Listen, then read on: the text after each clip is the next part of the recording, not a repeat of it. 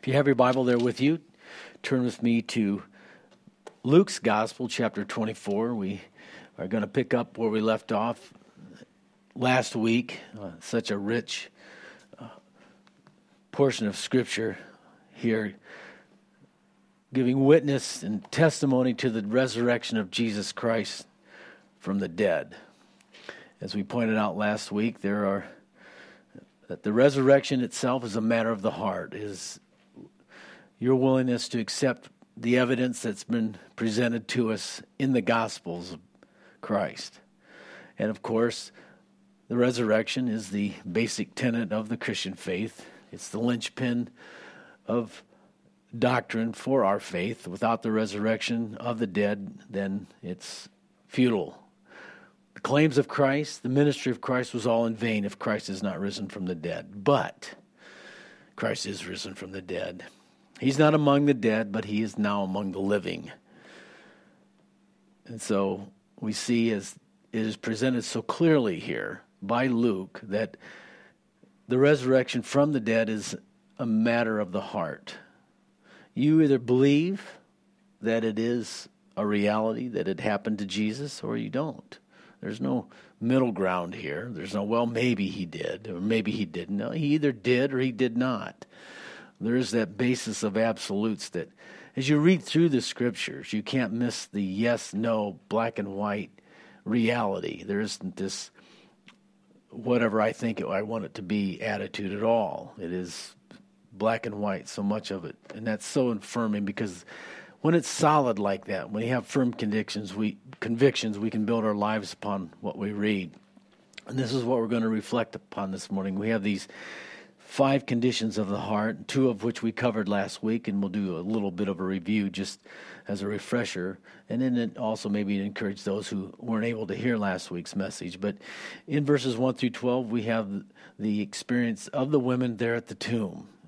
In the face of death, the reality that Jesus Christ had been crucified and his body had been laid to rest there in the tomb with a stone covering its entrance. And they're there with a perplexed heart, a heart that is without a way, a situation of life that makes no sense. You don't really know what to do. Can't quite figure it out. And then verses 13 through 27, we have a slow heart, hearts that are continually contemplating, thinking, reasoning, conversing, trying to figure out what life is all about, and what, in this case, the evidence that it was presented to these 2 fellas. So, and then this remainder of the chapter, which will be the main focus of what we want to go through this morning, is the remaining 3 types of hearts. We have in verses 28 through 35, the burning heart. The heart of a believer when he learns the truth and receives the truth. And it takes a village experience to do that. Verses 36 through 43, we have the gathering. This is where the assembly of believers and the presence of God comes in such a way that we're not expecting. We're frightened by God's approach. He's coming to us in an unfamiliar way, and we're uncomfortable with it. And then the final words there at the end, 44 through 49, an understanding heart. When the truth is received, then comes comprehension. Then comes full understanding of God's plans and his purposes, and thus bringing peace and joy to the believer. But a brief review in regards to the perplexed heart. This is so often times where we live in our lives, unfortunately. But these ladies had an intended purpose. They desired to finish the work that was started a couple days prior to the burial of Christ, but being so close to the beginning of the Sabbath, they were rushed and weren't able to do it sufficiently, at least in the minds of the women.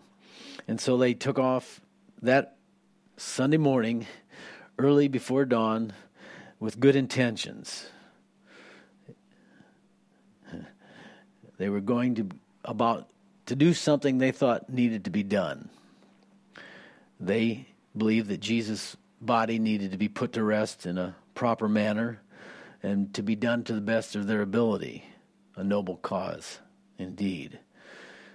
They took their spices, they prepared the means, and they took the time, they put thought, spent their money to put their mission together.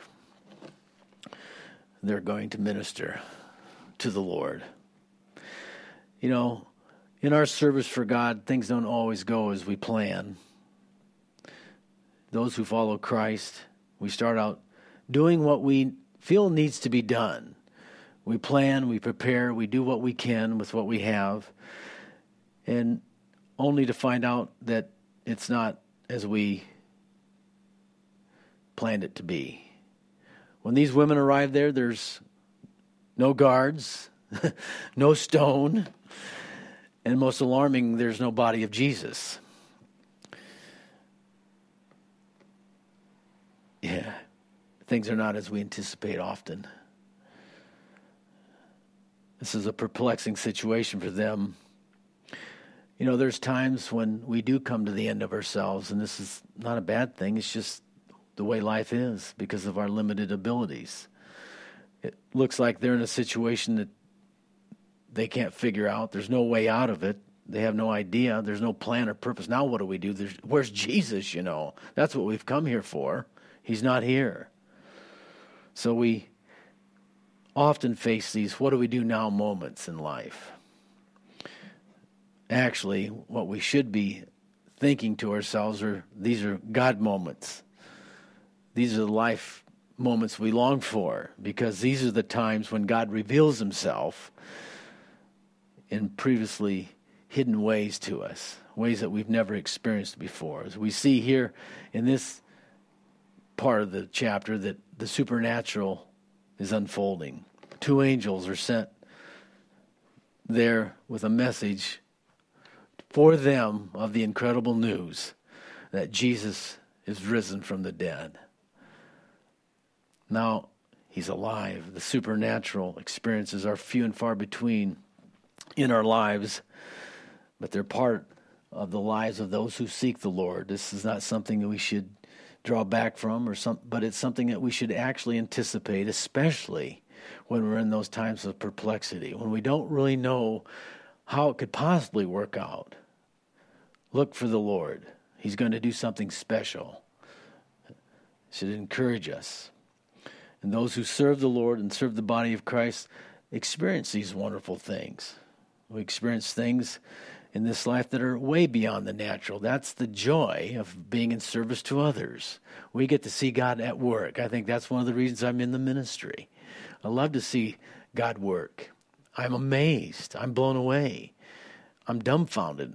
I'm without words. I am perplexed at times to think, how did you do this for them? What a wonderful experience it is.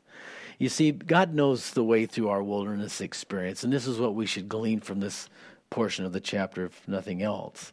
He knows the way. He knows the steps that we need to take when we're facing the unknown. So we then, having experienced that, we can testify. We can share these experiences. Isn't that really what the women were doing? As soon as they saw and realized what was going on and heard this message, immediately ran to tell the disciples that Jesus was no longer dead but alive. And these next 2 fellas, there in verses 13 through 27, as we covered last week, we really can appreciate them because we're a lot more like them probably than we realize. God, and we see here that God is at work on several levels beyond our comprehension. He was working with the women. He was working with the guys that were in the room, on the upper room still, or wherever they were hanging out to be kept from the authorities.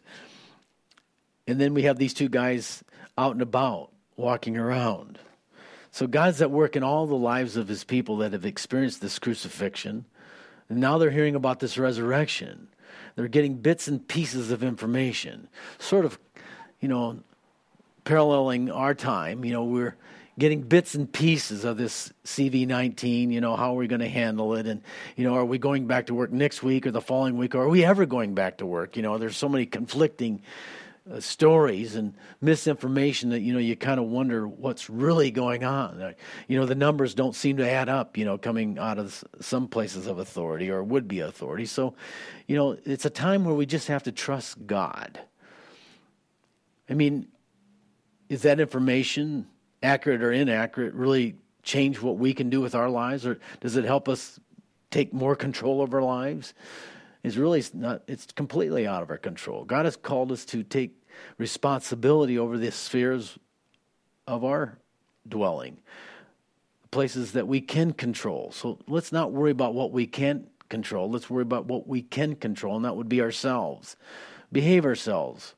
Watch where we're going, watch what we're doing, pay attention to the details, as we've been told. Wash your hands and stay at home as much as possible. I don't know if you're a homebody, that's probably not hard to do, but if you're a gadabout, well then it's an adjustment for you, but you just have to submit. And so God is at work. He was initially not at the tomb. I mean, they were actually seeking the Lord. They wanted to find him, but he wasn't there. And yet we do know that as some of the women took off immediately and went back to tell the apostles what was going on, there was one, according to John's gospel, who sort of lingered behind Mary. And as she lingered behind and she waited in contemplation of what the angels have said and the anticipation with her heart, really the perplexity of her own state of being, Jesus comes to her. Mary, just telling us her name. And I want to say that, sort of before we leave that point again, just if you're at that point, you're still trying to figure it out. You just don't know how it could possibly work out in your life. Just linger a little bit longer, and God will show up. Jesus will come. He'll speak your name. He'll speak comfort to you. Your perplexity will dissolve into worship and joy in the reality that Jesus is alive and well and that he cares about you. But these other two fellows on the road to Emmaus are still trying to make sense of these reports. And these men were not really aware of their great need for God's presence. They were totally unaware of the depth of their need, for sure. They were wrapped up in this intense discussion. They were doing some forensic investigation, so to speak, with the facts that were reported to them by others. They simply were just trying to figure out what happened at the tomb. These women had testified, about this angelic message and this visitor, that Jesus was alive and risen, and that one of them had actually spoke to Jesus directly. I mean, Jesus had spoken to one of the women directly. And so, like the Lord and his ability to be wherever he wants to be, he joins these two faithful servants, and he just asks them a simple question. What kind of conversation are you guys having? And why are you so sad? Why the angst, Now, I think this is vintage material here. He asked the question, and they gave him the answers. Isn't that the way it is with the Lord? He asks the questions, and we give God the answers, like we have the answers, No, it's not like that at all. It's something that makes up natural human thought patterns and the way we are, the way we're sort of constructed. The Lord knows we need to work through the issues in our life, that we have to reason and sort of arrive at a conclusion about something so that we can let it alone. And that's really what these fellows were doing. They were trying to come to a conclusion of what had happened so they could live with it and it would be settled. And sometimes vocalizing our thoughts help us. It's the idea of getting things off our chest is actually very therapeutic. You know, when you talk through something, you actually verbalize it. It sounds a lot different outside than it does on the inner thought. You realize sometimes just how crazy some of those thoughts are when you begin to verbalize them. And so he's just letting them, as it were, exhale some of these inner thoughts to him, things that he knew better than they. And just remember that point of truth. God always knows the situation, all the facts about everything better than we'll ever know. And it's best to just leave it right there. We should understand that it's a gift of his grace that we receive counsel from wise listeners. Because Jesus is listening, and at the end of their little conversation with him, he's going to sort of reprove them. And we have to look at those reproofs, those rebuttals that we get as a gift of grace. Those rebukes, those reproofs will point us back to the basics of our faith. You know, when it comes to understanding certain things, it's important. We always return to know what we know is true in the times when we face uncertainty. When there's so many things that we don't know and don't understand, we always need to go back to what we know is true. And that's the basis of our faith. You know, I believe if we're willing to face our convictions, our expectations, let's say, and our perspective, and maybe allow them to be challenged, that maybe our expectations are not what they should be. Our perspective need to be adjusted. I think when we come to that point, it's when we can experience change. And that's really what needed to happen. All their talking and all their intense speech with one another was not going to really change their perspectives. They had this perspective about Messiah that was clouding their view. They expected Jesus as Messiah to come, rule and reign. And now he's been crucified. And now this resurrection of the dead. How does this all fit together? It was just too much to untangle for them within their minds. But again, the Lord in verse 25 there just said, "O foolish ones, slow of heart to believe all that the prophets have spoken. Ought not Christ to have suffered these things to enter his glory?" That was the perspective that they were missing. That was the expectation that they did not have within their sphere of understanding. That Messiah had to first suffer and die to provide atonement, to provide and satisfy, as it were, the justice of God. Always go back to the scriptures. And so Jesus gave them a Bible study right on the road. Moses and the prophets, all the things concerning Messiah, concerning himself. That slow heart. See, you'll never quite get it. You'll always be stuck in that place of just trying to figure it out. But then, as you take the next step, they reach their destiny. Now, this is important because we're all in journey. We're all headed somewhere. But the road is not the destination. It's not about the journey, it's about the destination. Now, people can get caught up in the journey. Oh, you know, how wonderful it is. But where are you going? This is an important part of life. What we need is real intimacy with Jesus. In verses 28 through 35, this real intimacy with Jesus. If we're willing to take those steps and invite him in, we'll experience the burning heart because we're learning the truth. Truth will always set our hearts ablaze in the love of God. We need, and we all need, this village experience, as it were. They had made their way to this village, and Jesus was acting as though he would go on. And they, as it says here, constrained him, verse 29. Abide with us, for it is towards evening, the day is far spent.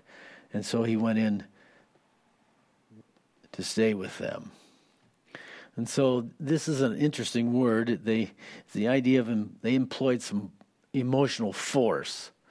It come from within that they really intensely desired this stranger that they did not recognize to come in with them and to spend time with them because they were enjoying the conversation. This guy, for some reason, really knew the scriptures, and they thought they might be able to glean some more from him, apparently. And so one of the things I don't want you to miss here is the humility of God. There's none more humble than our God. Not for 1 minute or second, for that matter, did Jesus assume that they would want him to come into their abode. He was making as though he would continue on to go his way. And that's the way God is. God is very unassuming. And so he left the choice with them. But you notice there, when they asked Jesus to come in, he didn't hesitate. Doesn't that tell you something about God? He doesn't hesitate when you ask him to come near. When you ask him to questions or that you want to fellowship with him. I mean, I thank God for the promises that he's left us, especially during this time in which we live. Where only 2 or 3, are gathered in my name, I'm there. I'm there in the midst. And this is a great promise for us. And so without hesitation, Jesus was right there. He actually wanted, I believe, to continue this conversation with them. And so they sat down as they prepared the meal, and he had a special way, I believe, of taking the bread, blessing it, breaking it, and giving it to them. And this is an indication that God always gives us what we need. And it's kind of once our needs are met in that closeness, sometimes it just seems to disappear, doesn't it? I think this is God's way of deepening our faith in him. It's how he handles the fallen heart. When our world's turned upside down and when we're perplexed and we find that there's no way out, we feel like we're stuck, when our expectations are completely shattered, he comes to assist us, to work with us, help us to make it through and understand the issues of life, and that he's with us because he knows what we're facing. We're reproved for our unbelief. We're reminded, we've already been told of the things that we should know. But in these trying times, we're exhorted by the Lord to seek him. It's in understanding and desiring him that we really begin to understand our life, our situations. Notice, too, that our eyesight here, our ability to see, on a physical level, it's a tremendous gift. We have empathy for and sympathy, and as it were, for those who are blind by birth and for those who are blind. It's a hard thing to try to describe things, but they experience life in a total different way than those of us who have physical eyesight. And the same is true with spiritual eyesight. That's a tremendous gift from God. Spiritual eyesight is something that only God can give us. It comes through faith. People outside the kingdom, people outside of faith, people who are not habitually walking with God, don't understand these things. Where is God? If I can't see him with my physical eye, then he probably doesn't exist. If I can't see the unseen realm, then it probably doesn't exist. Well, there's a lot of things in life that we can't see with our physical or sense with our physical senses. And we don't see the wind. You don't see the air you breathe, but we know it's there. We see the effects. We see the leaves skirting across the ground and flying through the air. We know that there's something that comes in and out of our lungs. So we don't see it physically, but we sense the effects. And That's what Jesus told us. We can't tell where the wind comes and where it goes. Where does it come from? Where does it go? I don't know, but God knows. But the eyes of those who trust God are open to the reality of God's humble nature and the way He works. Yet the proud, by their pride, proceed throughout life without seeing the truth of God's blessing. They don't see God's mercy upon the human race. It's when we desire God. It's when we really want God. Not just simply what He can provide for us or how He can bless us. It is just coming to the point in our lives where we simply just want Him. When we realize that simply Jesus is all I need. He's all I want. God comes to us in a very unrestrained manner and shows us Himself. Till we come to that point, there's a veil. Our eyes will be constrained. We won't recognize God. We won't be able to see things as we ought to. So this whole idea of Jesus disappearing there at the end of the scene, what does that say to us? You ask me, what would that mean? Well, I'm glad you asked. It tells us that you and I are required to walk by faith. That's the way we grow. Blessed is those who have not seen yet believe. This is the point. There's a real blessing in that. To just simply take God at what He has said. The joy and the peace that follow are incredible. So this breaking of the bread, this giving of the bread, is really another object lesson for us in reality. We understand we do this for communion, and we do it in remembrance of Him, and that's all part of it. But beyond that, we should realize first and foremost that God has blessed each one of us. We're blessed. God has given us all something very special, and in many ways. But we need to be broken down. We've been given so much, we don't know how to handle what we've been given. And the only way that we can be used of God is to be broken down. He blesses us, but then He breaks us, that He might be able to give us in service to the needs of others. This is the way it works in the kingdom. So much of what we want to have happen in our life has to come about through brokenness. And if we refuse to yield, if we refuse to, as it were, because we're slow of heart, to give up our perspective or our expectations, then this breaking process isn't, and it's not complete, then God can't really use us. We can't really be able ministers to others. It's learning the ways of the kingdom. It's being other-centered. So important. But the result, as we say here, as Jesus speaks to us, verse 32, a very, really powerful scripture. And listen to what they said. And they said to one another, did not our hearts burn within us while He talked with us on the road and while He opened the scriptures to us?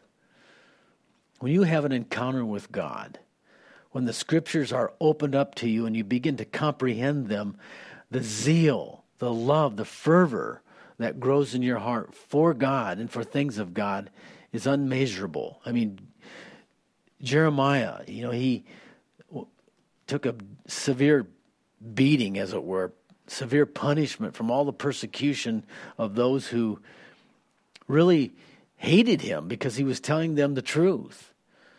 And he decided, you know what, I'm done. I can't take this anymore. This is just too much. You got the wrong guy, Lord.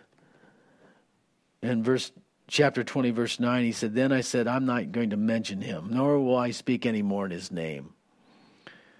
But his word was in my heart as a burning fire shut up in my bones, and I was weary with forbearing. I could not stay. We may suffer. We may go through things that are difficult. The breaking process is very hard, but it takes a bent eye and a broken me for God to really use. And we can't just take what we have learned and hide it. We can't just sit on it. We can't just wait for it to happen. It does something within our soul like nothing else. And you notice what these two guys, they weren't about to just, hey, let's go take a nap after having an encounter like this with God. No way. I mean, it was dark by that time. They get up and they go to Jerusalem, however far they were away, and they're going to tell the apostles, the disciples that are there meeting together in that room, who they encountered on the way and how they were transformed and how the scripture became clear to them and how they had this incredible fervor and love growing within their heart. They now had a more comprehensive view of God's purpose. And this is what breaking does. This is what going through all of these experiences of life do to us. They're transforming. Coupled with the Word of God, it brings about an incredible understanding of what God wants and requires of our lives. They understood that Jesus needed to die. Messiah had to die to provide atonement. God's justice had to be provided for.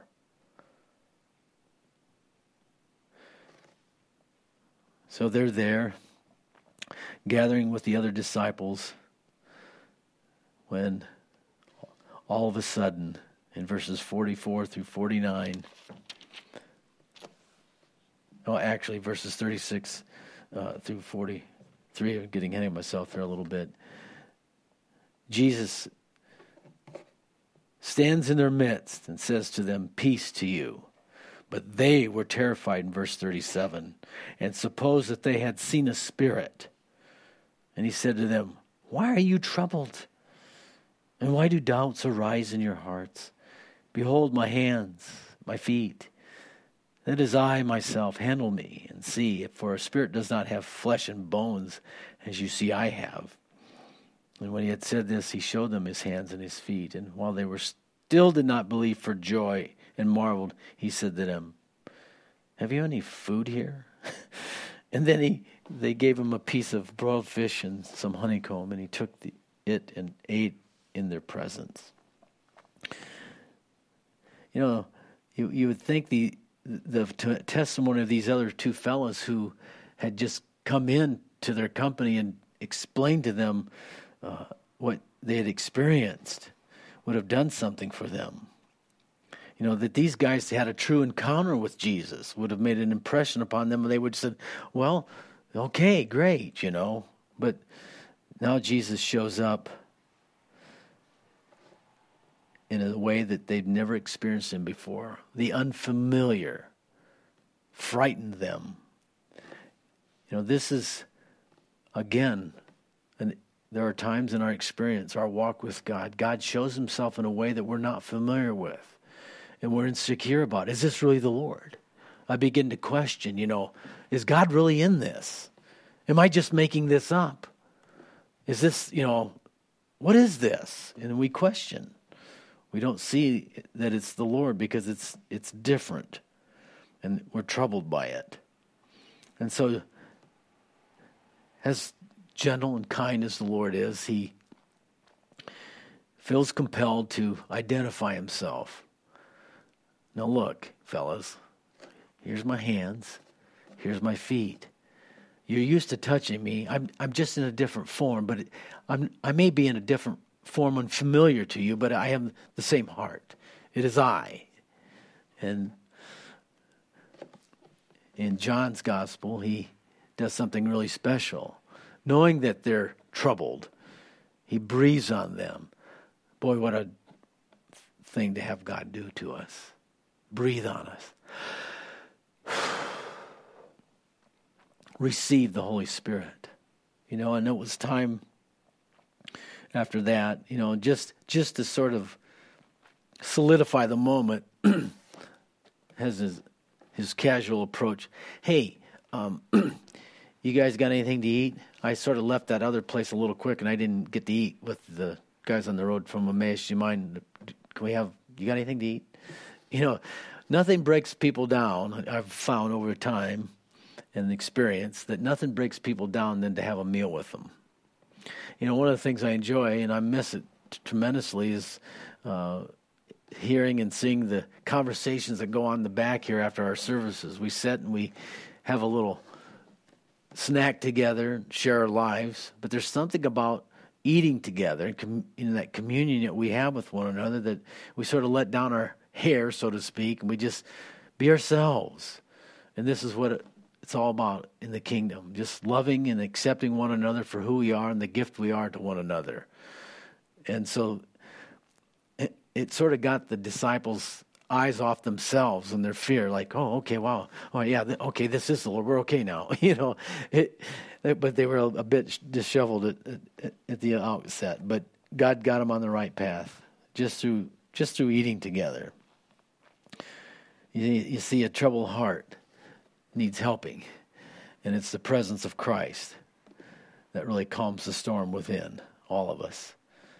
It's the presence of God that passes all human understanding. They didn't need to understand how he actually rose from the dead. Now they understood that he did arise from the dead, and everything is going to be okay. Then after they're relieved, they're at peace, it's time for the apostles themselves. They've heard the witness from the women. They've heard the witness from these two men on the road to Emmaus. Peter actually had an encounter with the Lord according to John's gospel. But now as a group, they're there in the gathering. It's time for them to have their understanding opened. And the only way that we can really comprehend is to receive the truth, to accept what has been written. So it was time for a Bible study. There are those who think that we really don't need to be studying the Bible that much, and they're sort of bored with it. Well, I think you can go to boring Bible studies, but I think that's a tragedy. That's a terrible sin, to bore people with the Scriptures. If one begins to study the Scriptures, you begin to see the marvel of how God used 40 men over a 1,500-year period to bring about one book in a cohesive manner. It's incredible, the truth that is there, the witness. We actually find that the author is really not those men, but God, who inspired them to write what needed to be written. For the Bible was not written to us, but it was written for us, that we might glean the truth about God's nature and character, and his love, his plans and purposes. What's more important than God's plans and purposes? There are none. We need to study the Scriptures. Jesus took them through what he had already told them. Now he actually takes them through the law of Moses, the prophets, and the Psalms concerning Messiah. Again, so these first two guys, the road, Cleopas, one of them, and the other fellow on the road to Emmaus, got a second Bible study. Now, there's two Bible studies that I definitely would have loved to have been in attendance to have the Lord himself take us through the Scriptures and show where he must live, perform an earthly ministry, die, and then raise from the dead. Incredible truths that set these guys free. It says, verse 45, as we come to the close here, he opened their understanding that they might comprehend the Scriptures. And what we can glean from this is so important. Faith is not an intellectual issue. Some of the most brilliant minds that exist have zero faith. It's not knowledge that's critical to life. It's wisdom. And the fear of God is the beginning of wisdom. You can have a lot of knowledge. You can be very, very intelligent, and you have the ability to grasp a lot of information. But if you don't have wisdom, it doesn't really amount to much. And yet, those who we consider maybe not as intellectual, they lack the intelligentsia, the mental prowess, as it were, to grasp, difficult things, and yet they have simple faith and trust, is because they employ their heart, their inner man. They believe what God says. And it's when we believe and we receive that God opens our understanding. Our faith, you see, is a matter of the heart. It's not an issue of pure knowledge, of gathering factual information. It's about trusting a God who has revealed himself in the pages of Scripture. And no doubt, as we've read and referred to the Gospel of John, where Jesus breathed on them and they received the Holy Spirit, it is God's Spirit within us that gives us the ability to comprehend, to open our understanding, the Scriptures. Paul made this pretty clear in 1 Corinthians chapter 2, verses 14 through 16. The natural man does not receive the things of the Spirit of God, for they are foolishness to him. Nor can he know them, because they are spiritually discerned.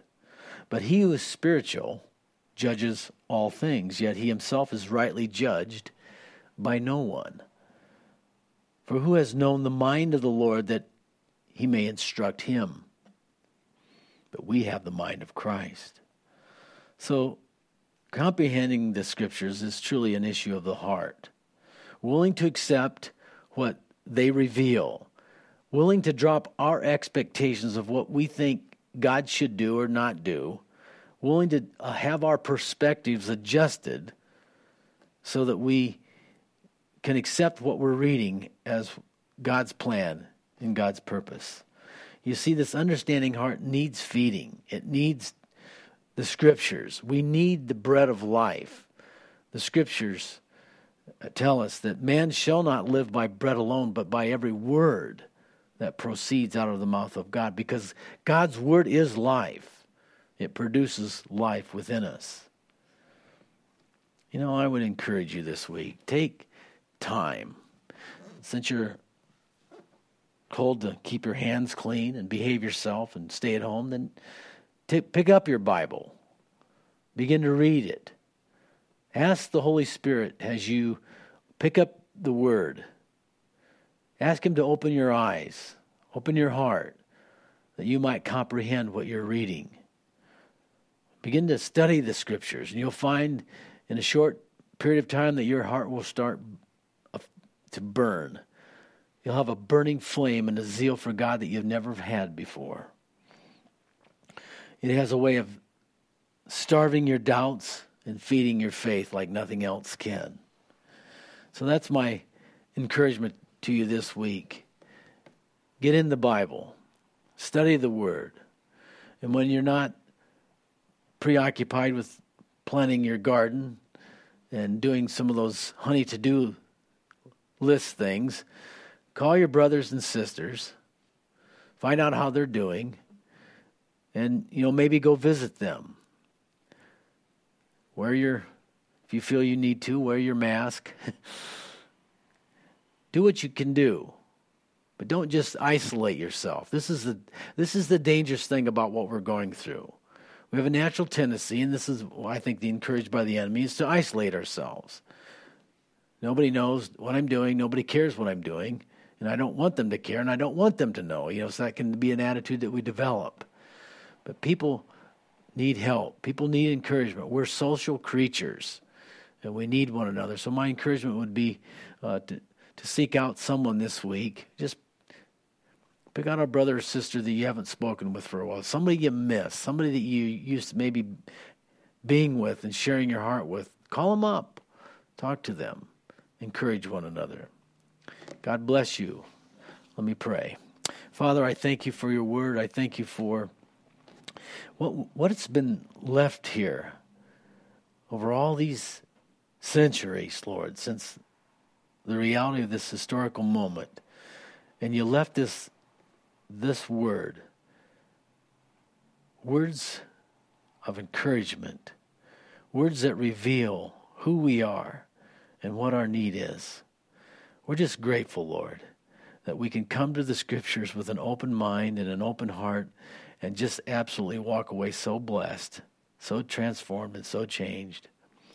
We're giving you permission, Lord, to offend us, to reprove us, to rebuke us, to just do whatever is necessary to bring us about to maturity, to help us to grow in our faith. It's so important that we just simply trust you. You're a person that can be trusted, Lord.